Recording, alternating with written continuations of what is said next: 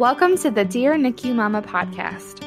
Our mission is to connect the past and the present NICU mom by bringing them out of isolation and into a sisterhood of women who can stand alongside each other as we heal and grow both in and out of the NICU. Our hope is that through interviews with trauma-informed medical and maternal mental health experts and vulnerable stories from NICU mamas themselves, that you would feel connected to the Dear NICU Mama sisterhood around the world. So, whether your NICU journey was 50 years ago, or whether you find yourself in the NICU today, we hope that this podcast reminds you that you are not alone.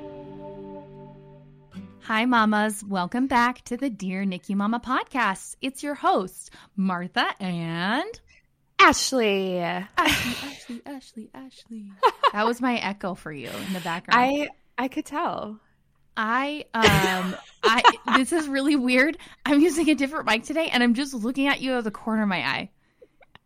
And it looks like you're in like a radio room, like an actual, we're on a live radio station right now. It's very cool. We're going to have to get used to being legitimate and not just recording underneath blankets to block out the sound. Those are good memories. Ash, how are you doing today? I'm doing good. It is my anniversary today with my hubby, Ryan. So we are celebrating 9 years of marriage. So that's fun. So that's why I'm in a cute outfit today. I'm usually in my sweats. Well, I feel like you're selling yourself short. I am always in my sweats. Whenever I see you, I think to myself, oh, I drastically misunderstood the dress code for this situation. I don't think so. The polka dot dress, maybe. Yes. But all other outfits, 100%, you nailed it. Yeah, I did look like. Anyway, we don't need to go down the road. Anyway, today is a really special occasion. We have many special guests, not just one here today, many special guests, and they're all from our community of incredible NICU moms from around the country. They're also our dear friends. Yes. And we got to meet a couple of them for the very first time a couple of weekends ago. There were many tears. I was very sad that the weekend ended. And now I feel like there's this void in my life. I'm like, oh, I wish we could just hang out every weekend. I know. I had that same feeling. Afterwards, I was like, oh, real life? Children? Right. Okay, sure. I felt that way for sure. And it's weird that you reminded me that it was the first time we met them, because that also doesn't feel quite real either. I know. I'm pretty sure that has to be a lie. But anyway, we wanted to have a special conversation this week about parenting after NICU, particularly this decision, that weighs on so many families, which is, do you go back to work? Do you stay at home? Especially with NICU kiddos, medically complex kiddos, sometimes that decision is made for you. And sometimes it's not so clear. So we wanted to have an opportunity to talk about this with lots of different people from different perspectives. Yeah. So I'm also excited because that means Martha and I just get to kind of be a fly on the wall in this conversation. And we get to really hear from some of our treasured team members and women and mothers that we look up to dearly. And so we know that this episode is going to be packed with nuggets of wisdom, and we're super excited to just get to listen and learn and hear more about their motherhood journeys. I figuratively and literally look up to them, because I'm the same height as Danny DeVito, so it all adds up. There he is. There's Danny. Without further ado, should we introduce these fine guests? Let's do it. We have from the great state of Arizona. I feel like I'm introducing wrestlers on WWE. We have from the great state of Arizona, Sarah. Hello, Sarah. Welcome. Hi, guys. Thanks for having me again. We're so excited. And from Indiana, home of Parks and Recreation, and I think the Colts. I don't know what sports are, but we have Lexa. Welcome, Lexa. Hello. And finally, we have our dear, one of the oldest friends of Dear NICU Mama, and are so treasured in our heart, our sister for life, sweet Kendra. Hello, Kendra. Hi, mamas. We're so excited. Well, ladies, thank you all so much for taking the time to be here and to listen to us yammer on for the past 4 minutes. We're so grateful to have your perspectives. Like Ashley said, we treasure and value you and your words of wisdom so much. Well, and we have the honor of knowing each of you dearly, but many of our listeners, if they haven't heard your episodes before or had the opportunity to connect with each of you, may not know about your journeys.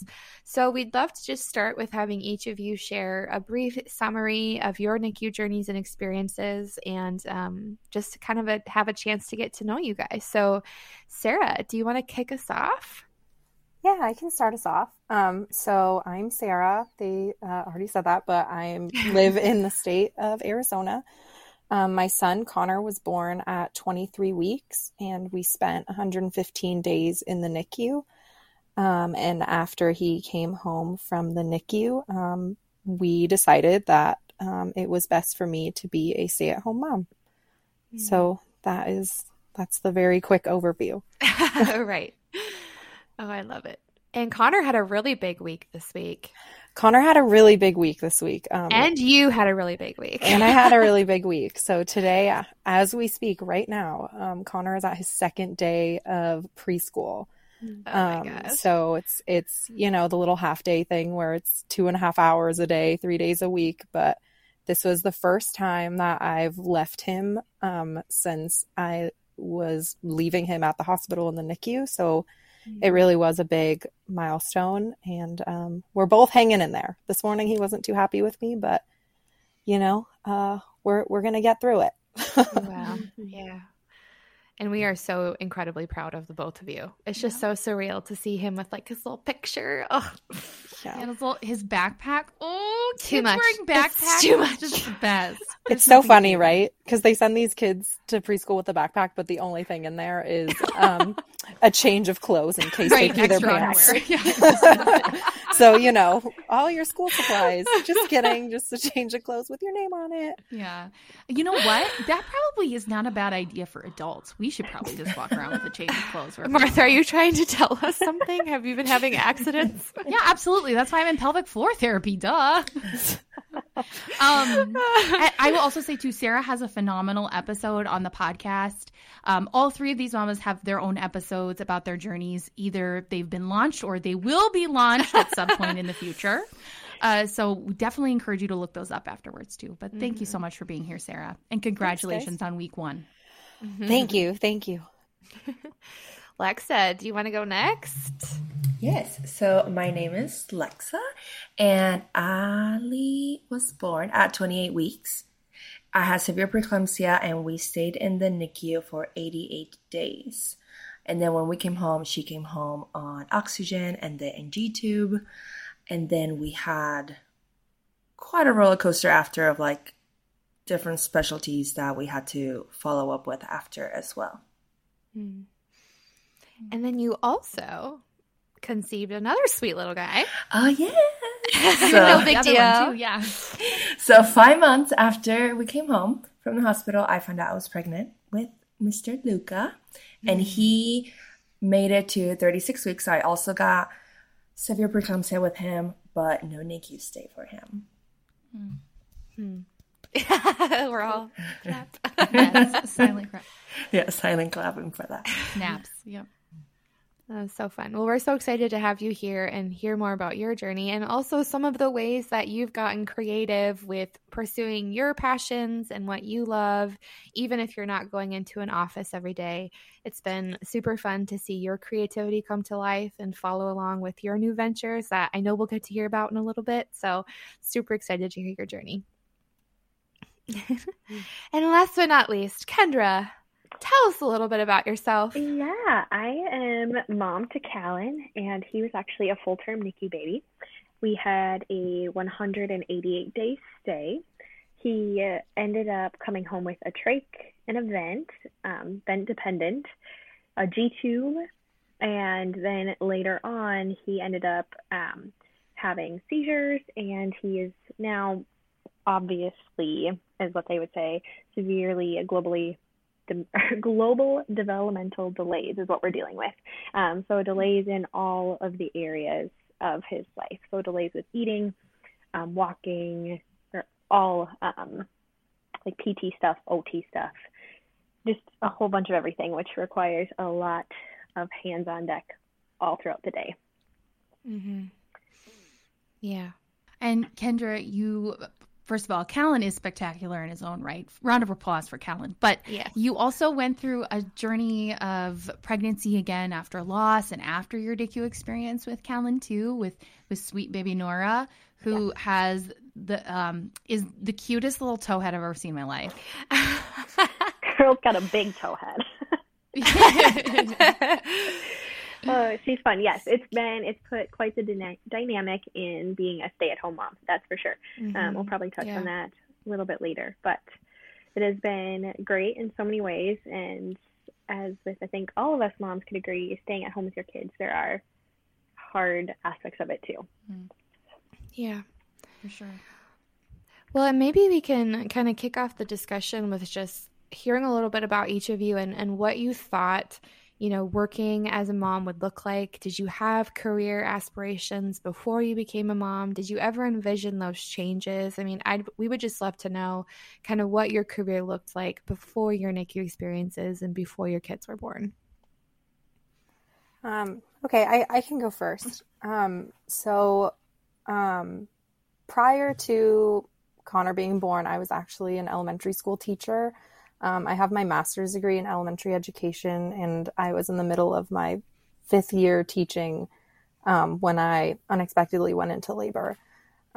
So the plan initially before our NICU stay was we were so excited that Connor had a due date of March because he was going to be born in March. I was going to get to use my FMLA to take me to summer, and then I was going to have all of summer off with him before I just restarted the school year in August. So me being a stay-at-home mom was not in the cards. Prior to our NICU experience, I considered myself a workaholic. But now I realize that that's kind of just, a manifestation of trauma, but it's okay. That's a whole other thing. It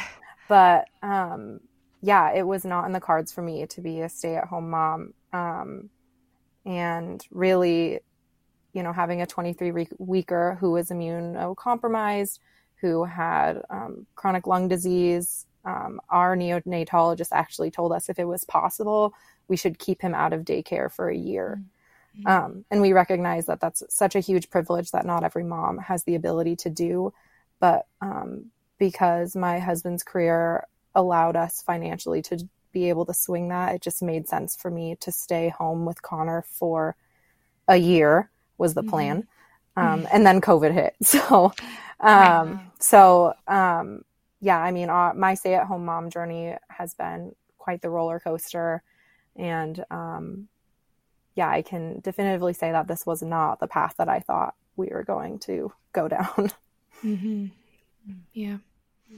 So similar to Sarah, I was not planning on being a stay-at-home mom. And I would say I was also a workaholic. So different conversation for another day. A common theme. Yeah, raise your hand if you would call yourself a workaholic. Right. Hands are up. And so I was working in HR, and I was working on my MBA as well. So actually, I got to the hospital hospitalized on Saturday, and I started my next semester of my MBA that Wednesday. And I remember being like, listen, I gotta go home. Like, I don't know what you're thinking, but I gotta go to school. So I was like, I can't miss, because we couldn't do it online. But so I had to put that on hold. And even after Ali came home, my plan was still to go back to work. And I remember the nurses telling me that, she probably couldn't go to daycare because she was a 28-weeker. And I was like, well, we didn't know that. So I worked through her whole NICU stay, and I think that was also a trauma response. But I went back to work 2 weeks after she was born, and I worked that whole time. She came home. She couldn't go to daycare because of her oxygen in her tube. And then I was still working full-time with her at home. They just let me do it from home. And I think 2 months into it, I told Nathan, something's got to give. I either need to get help or I need to step back from work. And then we decided we would get help. And he thought, and he made a good point. It's I think you'll be very sad if you're not working, because that was just my full identity work. So we got some help. That didn't work out as well. We had a full-time nanny. And then I got pregnant with Luca. So I decided to quit. And I was like, the nanny's not working out. This is too stressful. I want to have a relaxing pregnancy. And then what happened? Oh, I tried to quit. And they're like, well, how about part-time? I was like, okay, fine. I'll stay part-time. People pleasing. And then I was part-time the whole time. Luca came home. And then I was still working with both of them while they would nap. And it was very stressful. And once I went part-time, I had a hard time with it. Just like I wasn't involved as much. So I had a hard time with that. Yeah. And then I decided to officially quit again. And then I actually quit just last October. And I actually got very depressed after that. I think just my identity with work and having to give it up. And I remember always being like, no, I'm not gonna be a stay-at-home mom. I'm gonna work. It's fine. So I'm still healing from it. Even now when I was asked to do this podcast, I was like, oh yeah, I am a stay-at-home mom. Like I have a hard time even describing myself as that. So Right. Wow, a little backstory. Yeah, no, I didn't know that part of your story. So that's really, that's incredible. I definitely probably would have just quit right away and been like, no, I'm not doing it. And I feel like you're one of those people that can't say no to somebody asking you either. Oh, I'll do it. You're so kind. So when I got pregnant with Callan, it was kind of a plan because by the time I would graduate college, I would have him and then I would, finish on with my career. So we got pregnant right when we would be clear of me being able to graduate and be done with my student teaching experience. So I was elementary education. And so I was pregnant throughout my student teaching and went on after that to do a little side job until he was born. And I thought at that time I would do all of my licensure exams, study for them, all of those things. And then my father-in-law was diagnosed with a brain tumor. And so I was like, okay, I need some time. Like my husband needs some time. I am not focusing on getting that licensure exam. I'll do it once Callan is born. And then when he was born, it was quite obvious that, okay, that's going to be pushed back a little bit more. We're in the NICU. And right away in our NICU stay, I thought that it was going to be a lot shorter than it was. At first, we thought that it was only going to be working on feedings and getting him off of oxygen, and then we'd get to go home. Little did I know what was to come in our journey. And when Callan ended up not being able to be extubated after his G-tube surgery and they started talking about a trach, it was at that point in time that I knew things were changing. There was no way I was able to go to work when you have a kid that's dependent on a vent and a trach to stay alive. Because with home care nursing, it's kind of a wild card. Is the nurse going to show up? Are you going to have nursing? You're supposed to stay awake throughout the night next to him. Somebody is. And as mostly everyone knows, education teachers can't just take off endless amounts of days and just not show up. I mean, Sarah, you know that firsthand. You can't just take off 20 days and expect all to be well with your career. So I knew that if I was going to work, it was not going to be in education for one. And I didn't have the capacity to study while he was in the NICU. Our NICU stay was so turbulent and it just kind of went downhill from the beginning. Instead of things getting better, it got way worse before it was better. So I just did not have any capacity to even work on anything like that. And then we came home after, the 6-month stay and we needed home care nursing. And then there was nurses in our house 24 hours of the day when they were there. And I ended up losing a lot of my identity at that time because I was not working. So I wasn't contributing to finances and I wasn't even changing my kid's diaper. I was just holding him at times. I had a nurse that would put away my dishes for me if I stepped away to do something for my dog or Callan. And I'm like, what is going on? Who am I? What is my role in this household? So I definitely, looking back, I was in a season of depression as well. And I didn't know it. Now, knowing more about mental health and being surrounded by other NICU moms, I was like, oh man, I definitely was depressed in that season of time. But yeah, that's just, definitely did not expect to be a stay-at-home mom. Tyler's mom is a stay-at-home mom, and now I'm like, oh, I wouldn't change it for the world most days. Other days, I still have thoughts that go through my head. But I definitely rely on my mother-in-law to just kind of, she really understands and she gets what it is truly like to be a stay-at-home mom. And that's been really helpful. Today's episode is brought to you by Every Tiny Thing. Every Tiny Thing designs and crafts journals, care packages, and more for families in the NICU. Founded, owned, and operated by a practicing NICU nurse, Every Tiny Thing's products aren't just gifts, they are meaningful tools which empower parents, encourage involvement, and inspire hope.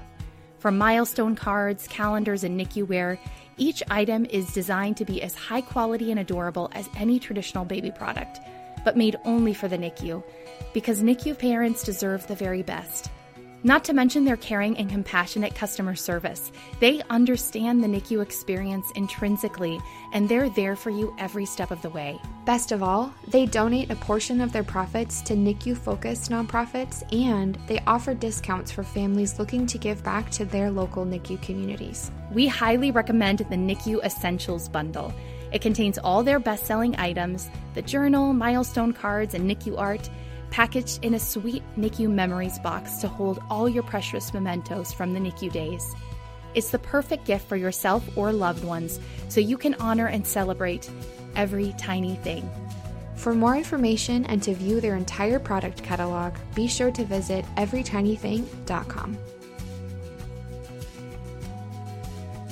I wonder too, this is great. So you all three kind of have brought up the sense of identity, right? And whether it is because of both how work contributed or your idea of career had changed, or whether it's your idea of parenting had changed, because all three had really different medical complexities that you came home with, right? And how that changed, even though it is the maybe the only option, or because of logistics, finances, or emotions.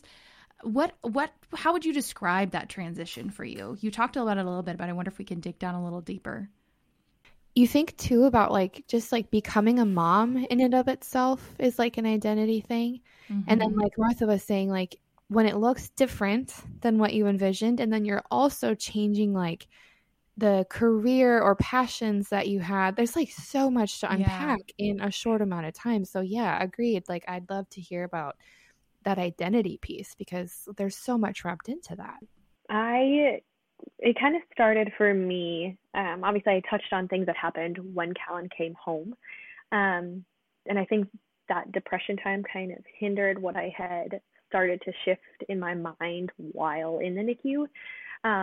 But Tyler had a good chunk of time off right away and was able to do some work from the hospital.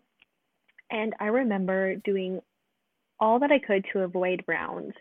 I just didn't want to know what was happening. What more could they say? Like every day it was something worse. And so I would hide. But when Tyler went to work, I was like, this is on me. Like this was my responsibility to be in rounds and be next to him bedside and be taking him out of the crib, because I was so often afraid to even pick Callan up. And so Tyler was doing all of that. And I was like, I'm doing what I know how to do. I'm pumping, and it was going really well for me. So when Tyler went back to work, I remember the first day I called him crying, and I was like, I don't think I can do this. I need you here. This is scaring me. And I was like, Kendra, I have to be at work. You can't go to work. I need to work for us. And I was like, okay, it had to happen, right? We talk often, I feel like, in our community of how do you do this? And it's so often I had no other choice, right? So I was jumping into, okay, I'm going into rounds. I'm going to be involved and advocate and learn all the things.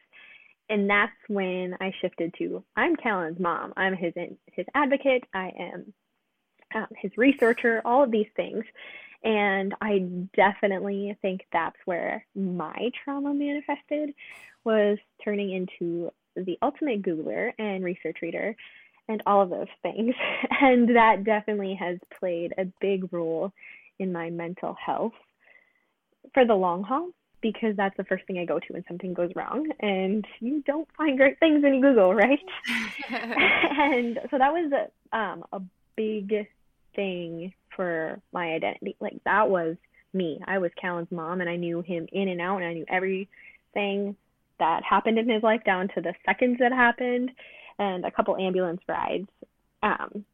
The EMS providers, when we would get to the hospital, they'd be like, just ask mom. She knows it all. You don't need to look on her chart. She's great.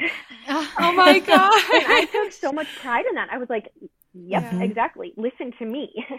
And let alone, now looking back, like, maybe there was a little bit of unhealthy moments in that. Because with Callan, his medical complexities didn't go away. We came home and those lasted, and they're not, they're still very present 5 years later. And now we have Nora, like you touched on, and we've had to I've had to give up some of those roles, and Tyler's had to be the one with him in hospital stays. And the first one, I was talking with the girls before this started, was a year ago when he needed to be hospitalized for 2 weeks, and I was still very actively nursing Nora, and it was a very hard thing to give up. And I felt like my identity shifted again. And like, who am I? Now I'm no longer, Callan's mom. Now what am I, And that was a really, really eye-opening thing. And I'm like, who am I besides Callan and Nora's mom? What more is there to Kendra? And my therapist would ask that, and I would just stare at her. I'm like, I don't know. I don't know who I am. I lost remembering what my passions were like and who I was before the trauma hit. So that's been a work in progress of figuring that all out. Yeah. Sorry, that was a lot. No, that was so that good. was good. It was powerful. I think, to Kendra's point, I mean, I still don't know. I'm still a work in progress. And you guys kind of touched a little bit about how, like, I started my organizing business. And I think it goes back to, like, that identity of work. So, like, I needed to pour my heart into something else, too, which is nice to, like, find other passions.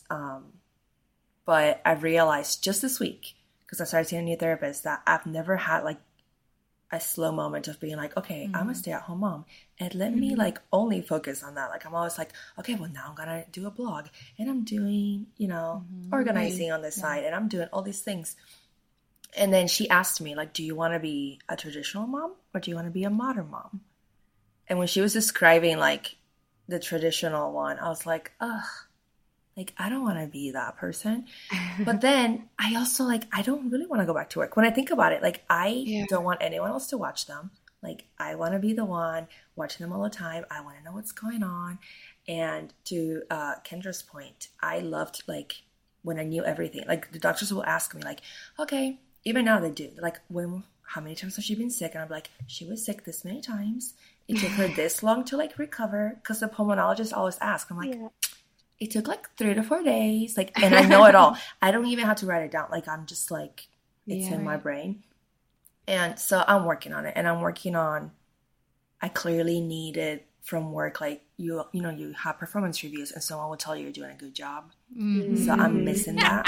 I didn't get to laugh out loud, but I so identify with that. Absolutely. I needed, so I'm like, who's telling me now that I'm doing a good job? Well, and but you're doing a good job. You are. I'm telling you right now. Thank you. But it's not like you want somebody else other than your husband, almost, in a way, because they're like, oh, good job today. You kept him alive. It's like, on top of that, I also kept myself alive, too. Right. Yes. What I think just the other day when Ali was, now saying full sentences and she had a speech delay. And then I'm like, you know what? I did that. Like, that was me. Like, I don't mean Nathan's very present with everything, but I'm just like, I worked really hard to take her to all those therapy appointments and work on teaching her those words. So I'm still a work in progress and just embracing my new role, I think. Yeah. All of that. Yeah. You guys sort of summarized that really well, but,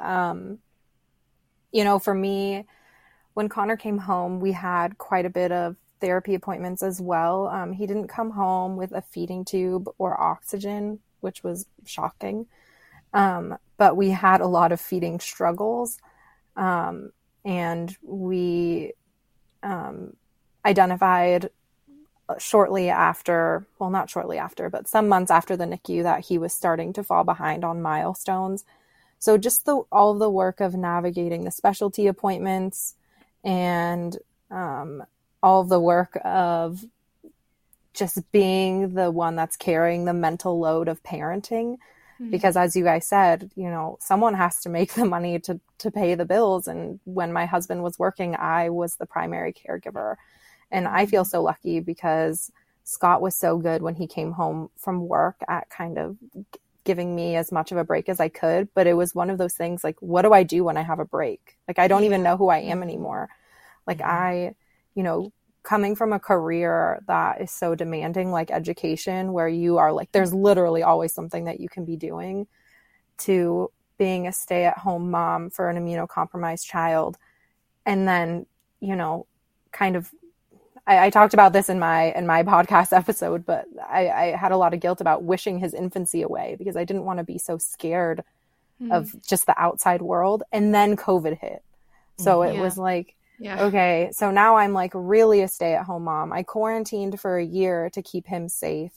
And now we have to keep quarantining. And I think something that, stay-at-home moms struggle with universally is just how isolating it can be and how lonely it can be, especially for women who are maybe coming out of a work environment that was very like high energy and you're surrounded by people all the time and you like thrive in that social environment. And then going from that to being a stay-at-home parent in a pandemic to an immunocompromised child, it was just a lot. So, as you guys touched on, I was unwell, and really was pushed and helped with my therapist to try to figure out what it was that was going to make me happy outside of my identity just as a mom. Not to say that's not enough, but I think just for me, it wasn't filling my bucket the way that made me feel like a whole person. Right. Well, and we talk a lot about like when you come home from the NICU is when you begin to feel everything and process everything. And for those that go to work, there's kind of an escape a little bit from your own thoughts, if you will. Because I was like half stay at home, half going to work, kind of like Alexa right away. But the hardest parts for me was when I just had to sit at home alone with my son and began to process everything that we had just gone through. So how did you guys, in some of those like early stages of infancy, when there is a lot of that time to just sit and stare and think, how did you safely begin to process, or when did you realize, okay, I need some help processing this because staying at home isn't healthy for me right now? Oh gosh, that's so good. Sarah, yours you talked about was incredible too. I just remember that keyword of isolation. Feeling that, watching my neighbors, and bless their hearts, they would do anything not to let their kiddos get Catelyn sick. And at the same time, I felt so alone because I'd see them outside playing together. And I'm like, oh, why didn't they invite me? Why weren't, and I know in my heart and truest of truths that they just wanted to protect my son because they've seen it firsthand, him be rushed to the hospital multiple times. I mean, they've been there for us.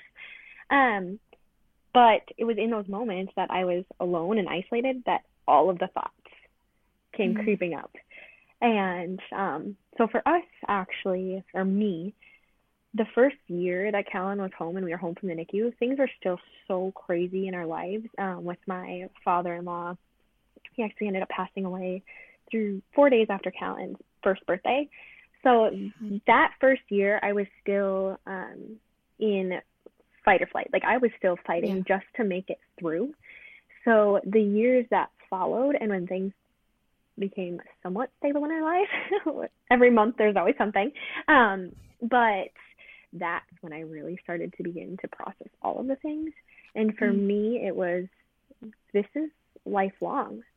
This isn't until he's in school. This isn't until he can walk. I mean, if he can walk one day. This is our entire life going forward. And it became way harder once COVID hit. And that's when I realized I need a therapist. Like, I am struggling. I was anxious, and I would have moments of depression, and it would definitely correlate with my menstrual cycle, but it was still to the point where I was like, this isn't healthy. This isn't a normal like PMS. I don't know if I can do this any longer. And I remember telling Tyler and just finally like crying out to him and saying, I need help. This is really hard. And he's like, you're fine. You're just PMSing. And I was like, no, Tyler, like, I feel so alone. And I would say those same things, Ashley, that you would say is you get to go to work and you get to have a break from all of this.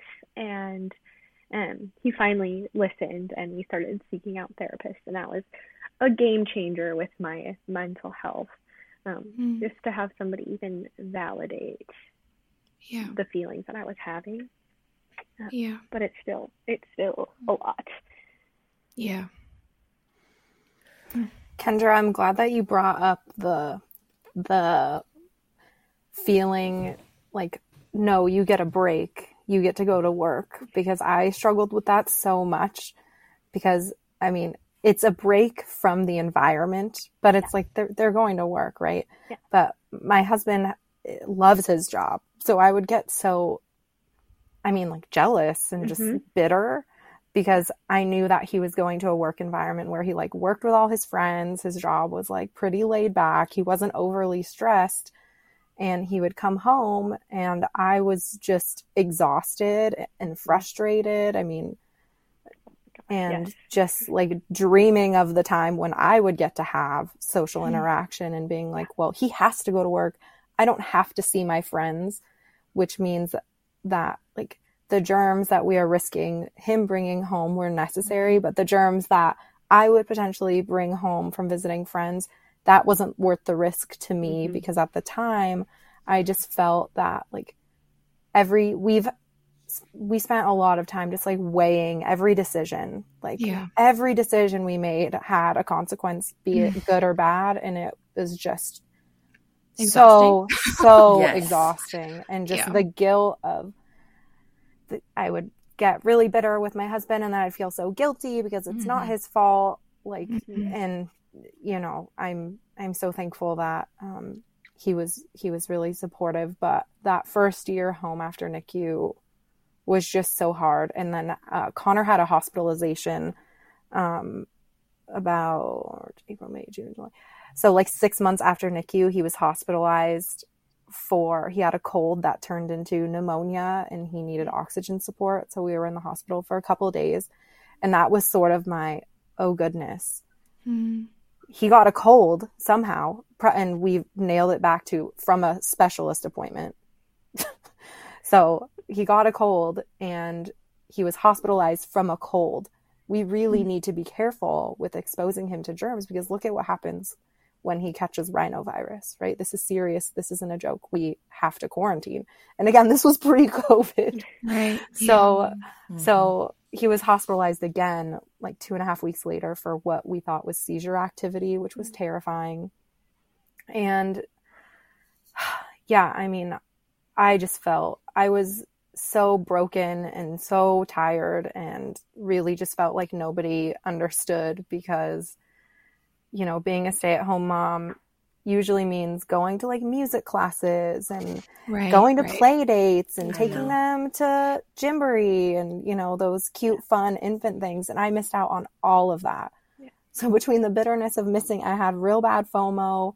I was upset that my husband was going to work, and I was having an identity crisis all at the same time. And I imagine that there are lots of moms that, you know, who stay home after NICU that experience those same types of feelings. Yeah.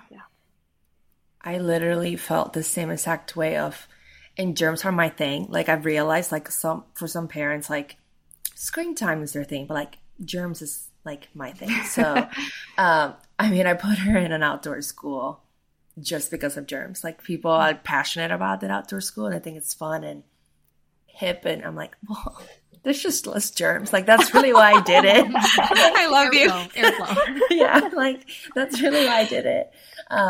But I actually, so we came home, I got out of the hospital on a Thursday, and that Friday I called to see a therapist. Like I knew right away that I was like unwell.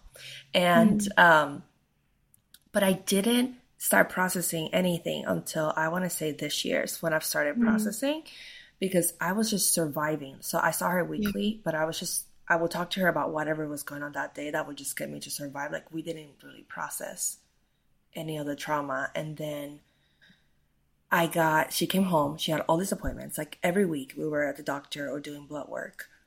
And then more things started coming up, and Kendra talked about that a little bit, where things just like spiraled after, and that happened to us too.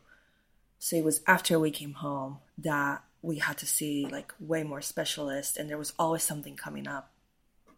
Plus I found out I was pregnant. So then I was going to the doctor like 3 times a week because they were just like, we're really watching you, which I did. I truly appreciate my doctor.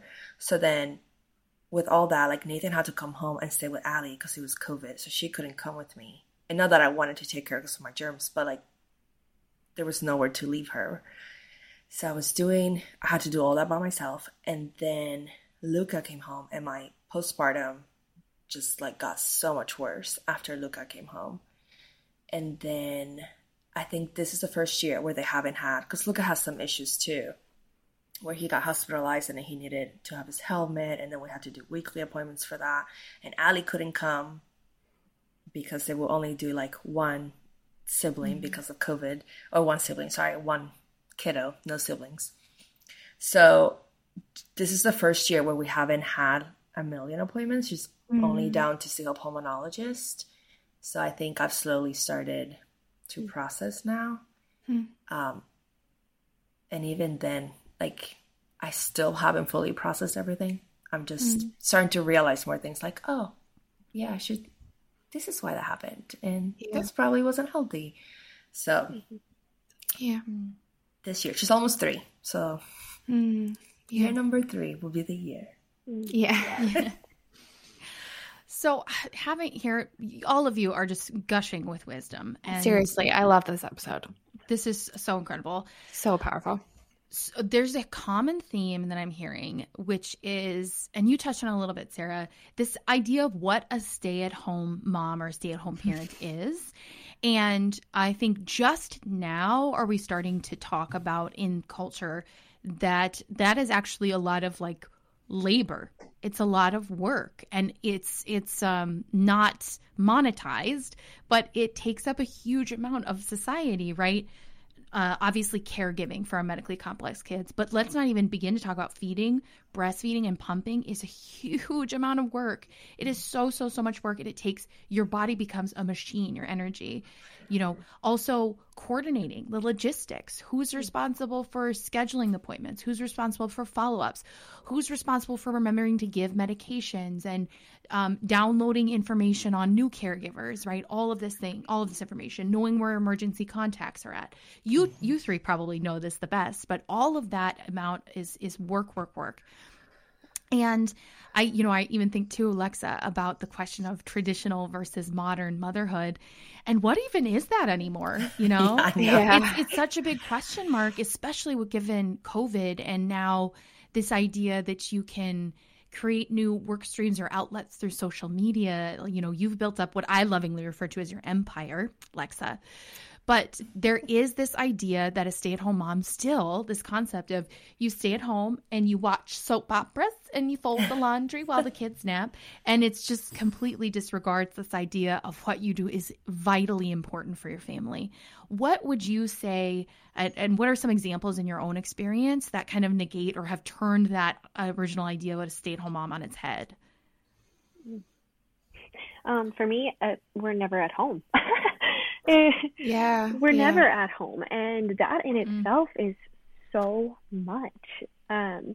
When Callan has, let's say, a hospitalization, now I had probably like 10 scheduled follow-ups to navigate. And right now we are currently living with my parents, which is an extra like half hour from everything that we were currently close to or normally close to. And so that just adds extra time.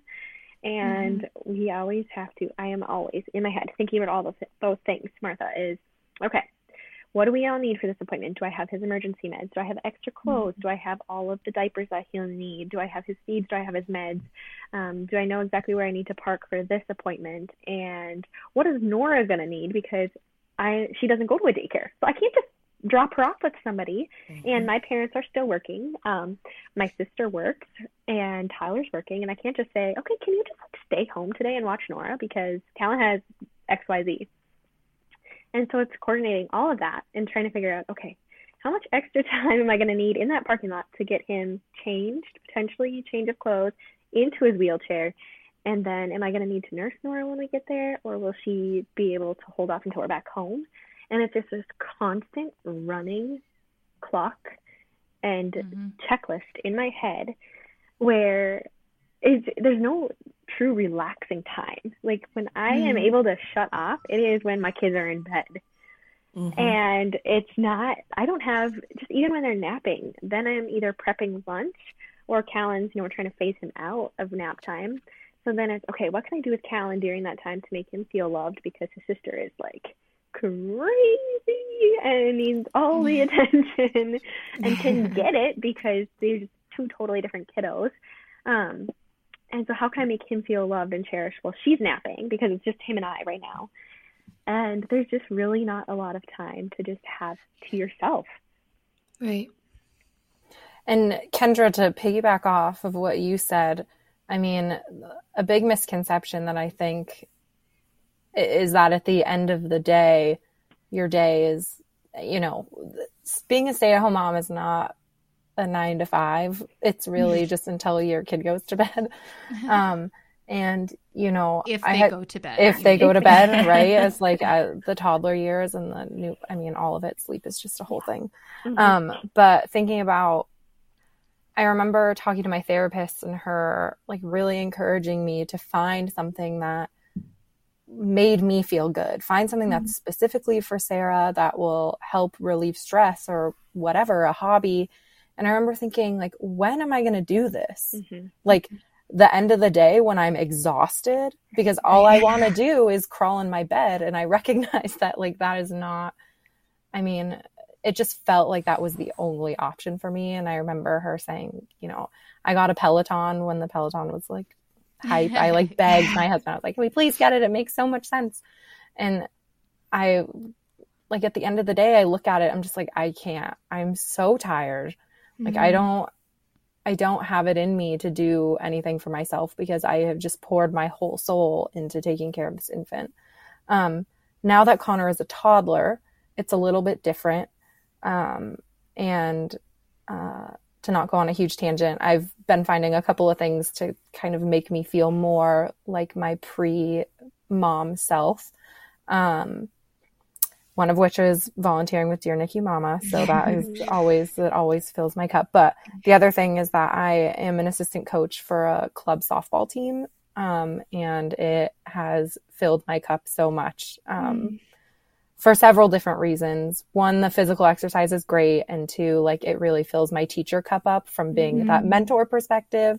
And just like loving sports. So that has been like so game changing for my mental health. But if someone had told me to do that when Connor was smaller, I would have laughed in their face because I was like, when am I supposed to have the bandwidth to do something like that? Right. But it has gotten a lot easier that he's a little bit older. Yeah. I think a misconception that I just realized is that we have so much time. Like, I've had family members ask me, like, oh, so how long does it take you to like really watch them during the day? And I was like, all day. Like, I was so confused. Like, they really thought like 2 hours. And then, Are you asking? yeah. So, I think they think we have so much time. And to Sarah's point, when people would just say, I'd be like, I'm so alone. And they'll say like, oh, you just need to join things. Like you go to the library, you go, you got to do Gymboree classes and meet other moms. But germs was a thing. So we just now started going to the library. Like this summer's the first summer that we've been going out. And even then we do more things outside. And then I have other people complain about that too. Like, you always want to be outside.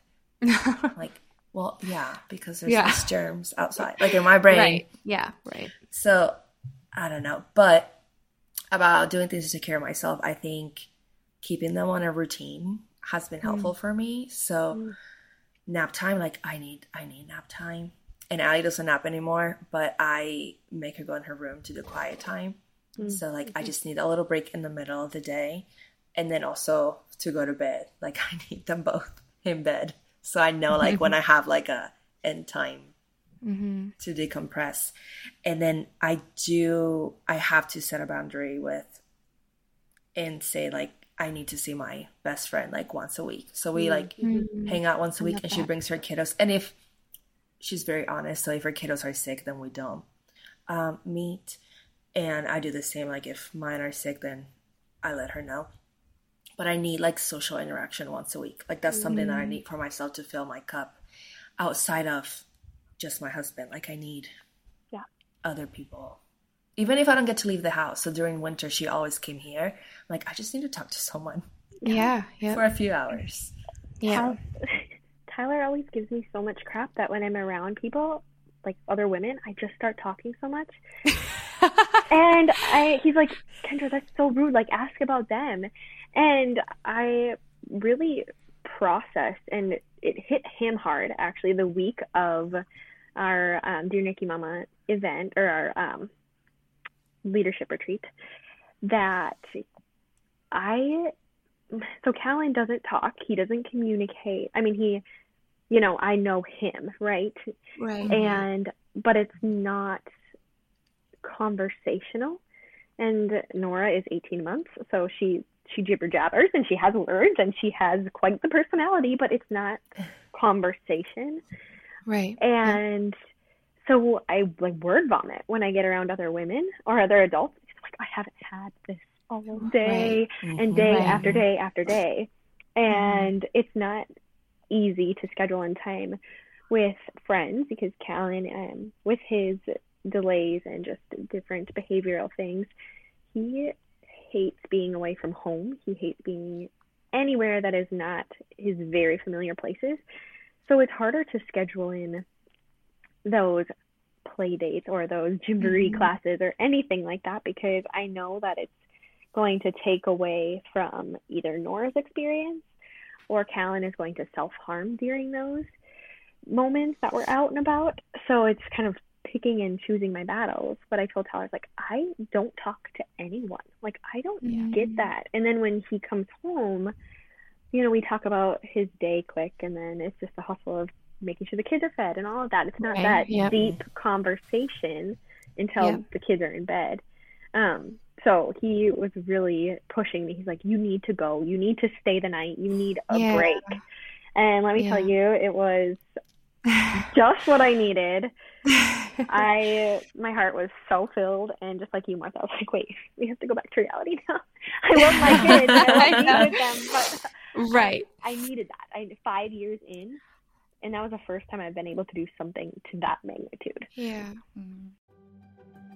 If you are a longtime listener of the Dear Nikki Mama podcast, or you have found yourself enjoying this episode, we would greatly appreciate a review on iTunes. Reviews on Apple and other platforms help other mamas and friends just like you find our podcast, help boost us so that we are more available and accessible to others, and they let us know that you're loving what you're hearing too. So we love to hear the stories that you're connecting with. We love to hear how the episodes resonate with you, and having that review is a great way for us to get a really tangible feel of how this podcast resonates with your heart.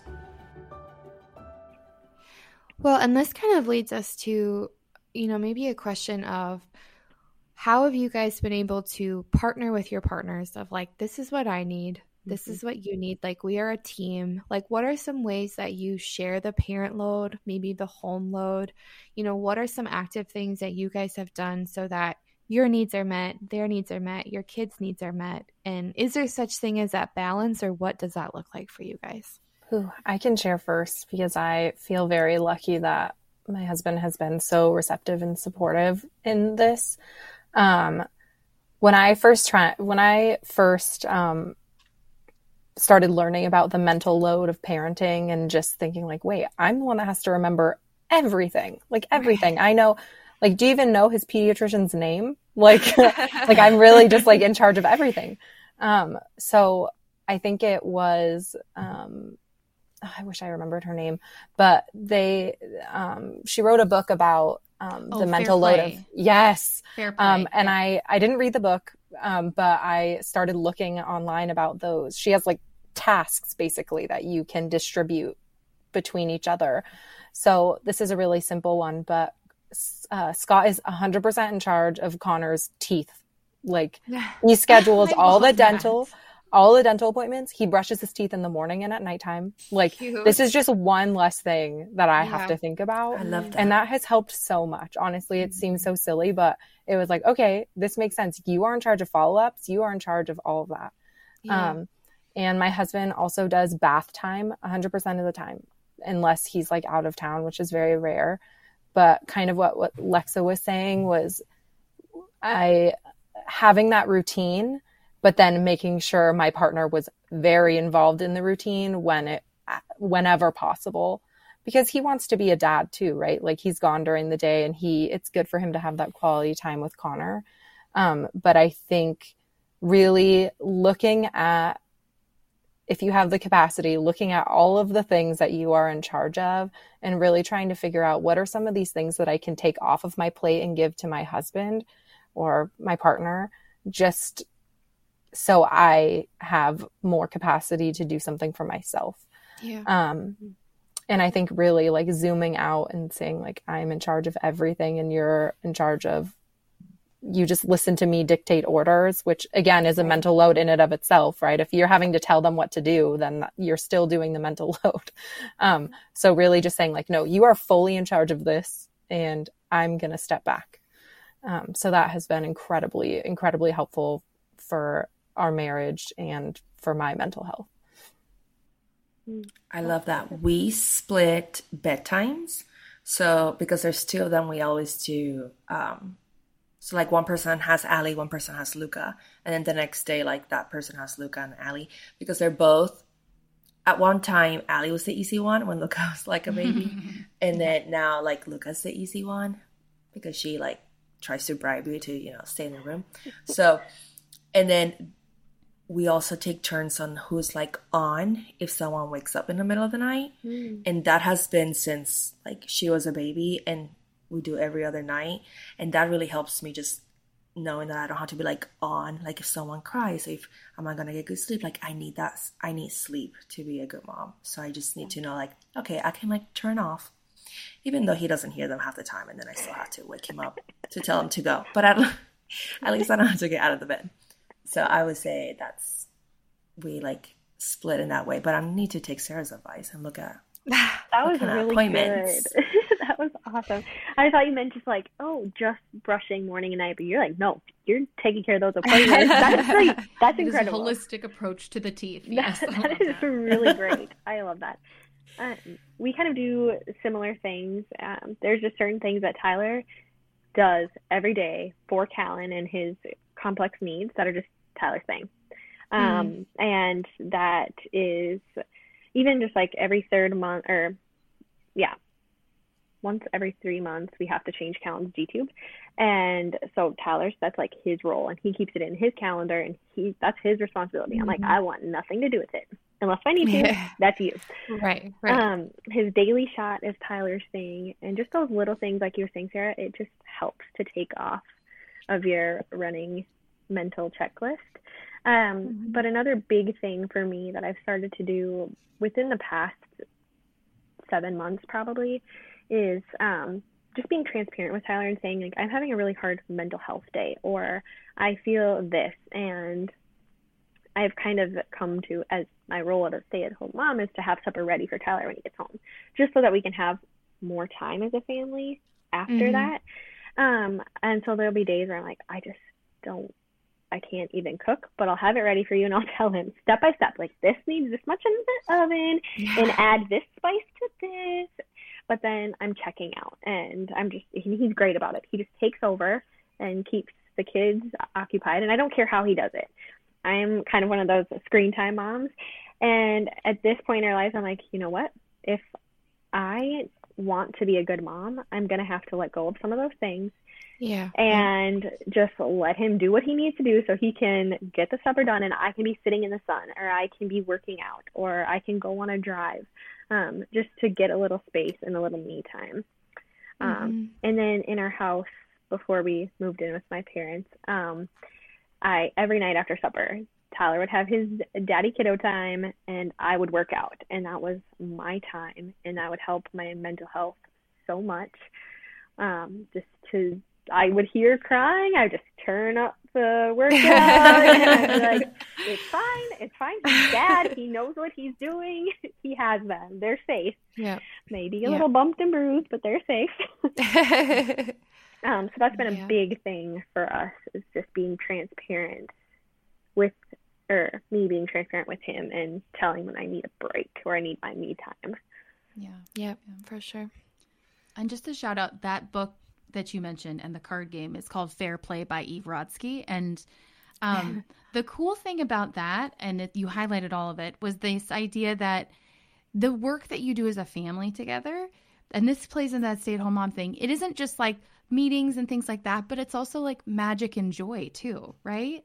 So having that balance with your partner also allows them to step in and play that role, especially because one of the biggest benefits of being a stay-at-home parent is the level of bond that you have with your kiddos. So as we close out, I'd love to hear what are some of the beautiful words of encouragement that you have, that you've learned from the positive experiences, like the little joys and the wins that you get from being a stay-at-home parent. What would you say to encourage moms and parents that are stepping into this role, just like you did, that shock of finding out your new identity? What would you have to say to them?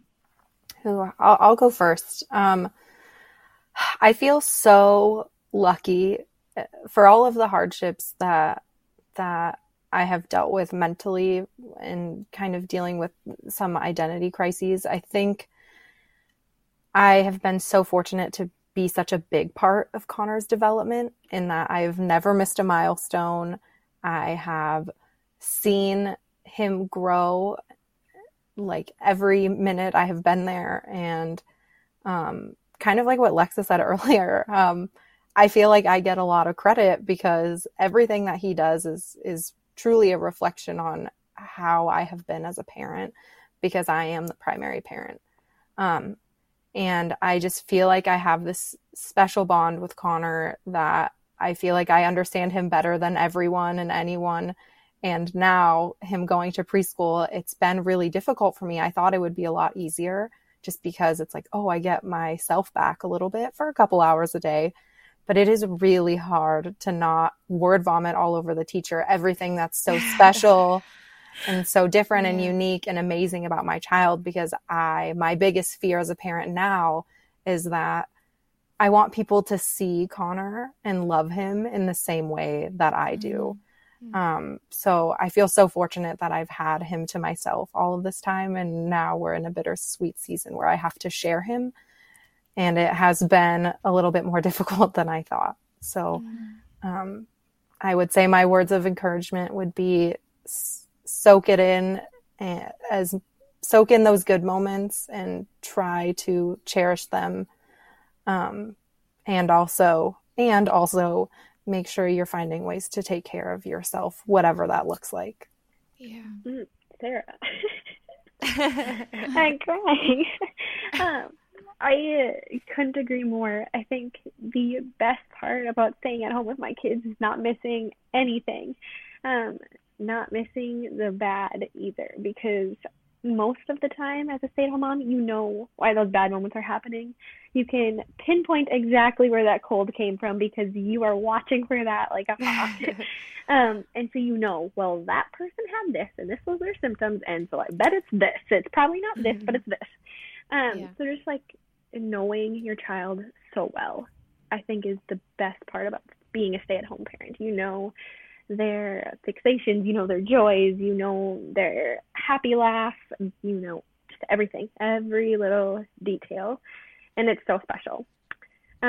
Encouragement that I would have as a parent transitions to being a stay-at-home mom is to be patient with the transition, first of all, because right away it can be messy and hard, but with your identity changing with what you do for work or what you were doing for work, your new role is just as important and valuable than any promotion or pay raise that you could ever receive in the workforce. That was so good. Thank you for telling me that.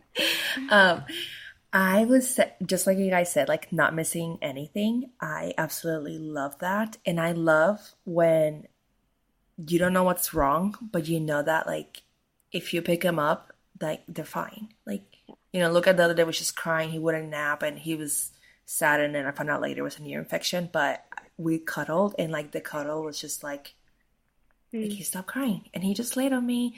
And then I just love that even if someone else has them and they're crying, and then when I pick them up, like they'll stop crying. Like you just have that like mom, you know, that mom touch. I love that. And then for encouragement, I would also say everything you guys said, and to give yourself grace because it's hard, but it's also awesome at the same time, and to get help if you need it. So I still have a hard time asking for help, but if someone offers, you know, it's hard to say, oh yeah, do this. But you know, those meals when they randomly come are so nice. I don't like to cook, so. And to set boundaries, however you want to set the boundaries that make you like, you know, just help you get through the day. Set boundaries. You girls, my goodness. Jeez Louise, this was like a 10 out of 10. I could listen to this all day. This was so beautiful. And I just know without a doubt that it's going to resonate with so many moms in our community. And I'm just, thank you guys so much for sharing so vulnerably and for just, I don't know, I love you all. You guys are the best. Truly, 10 out of 10. Well, we are unfortunately at the end of our time here, but we may have to do a part 2 sometime because there's just so many fun things to chat about. But to any of our stay-at-home moms listening today, we hope that you feel seen and loved. And even when it feels like you're in your own little hibernated space, just know that we see you and we honor the commendable work that you do each and every day to love and advocate for your kids. And I think what we've heard so beautifully here too is just that duality exists. You can be so grateful to be a stay-at-home mom and still miss going to work, still miss those parts of yourself. We don't have to choose one or the other. We can be both. And so we hope that this also gives you permission to say those honest thoughts aloud. How are you really doing today? What do you need today to get through to be your best version of yourself and the best version of a mom to your baby? And so we're so proud of you, whether staying at home was a decision that you had to make or a decision that you made for yourself. Know that we celebrate it with you. We hold it all with you, and we're so incredibly proud. So we will be back next week for another story, but thank you so much for tuning in with us. If you haven't heard it from a boss today, consider this your plaque that you can hang on your wall. This sisterhood is so proud of you. You have been promoted to manager, CEO, executive, president, whatever title you need to hear today. You have it on the wall. We're so proud of you and we love you all. So we'll catch you guys next week. Thank you so much for listening to this week's episode of the Dear NICU Mama podcast. If you loved this episode, we'd be so grateful for a review on any of the podcast platforms. And we'd love to continue connecting with you via our social media pages or a private Facebook group. And ultimately, NICU Mama, welcome to the sisterhood.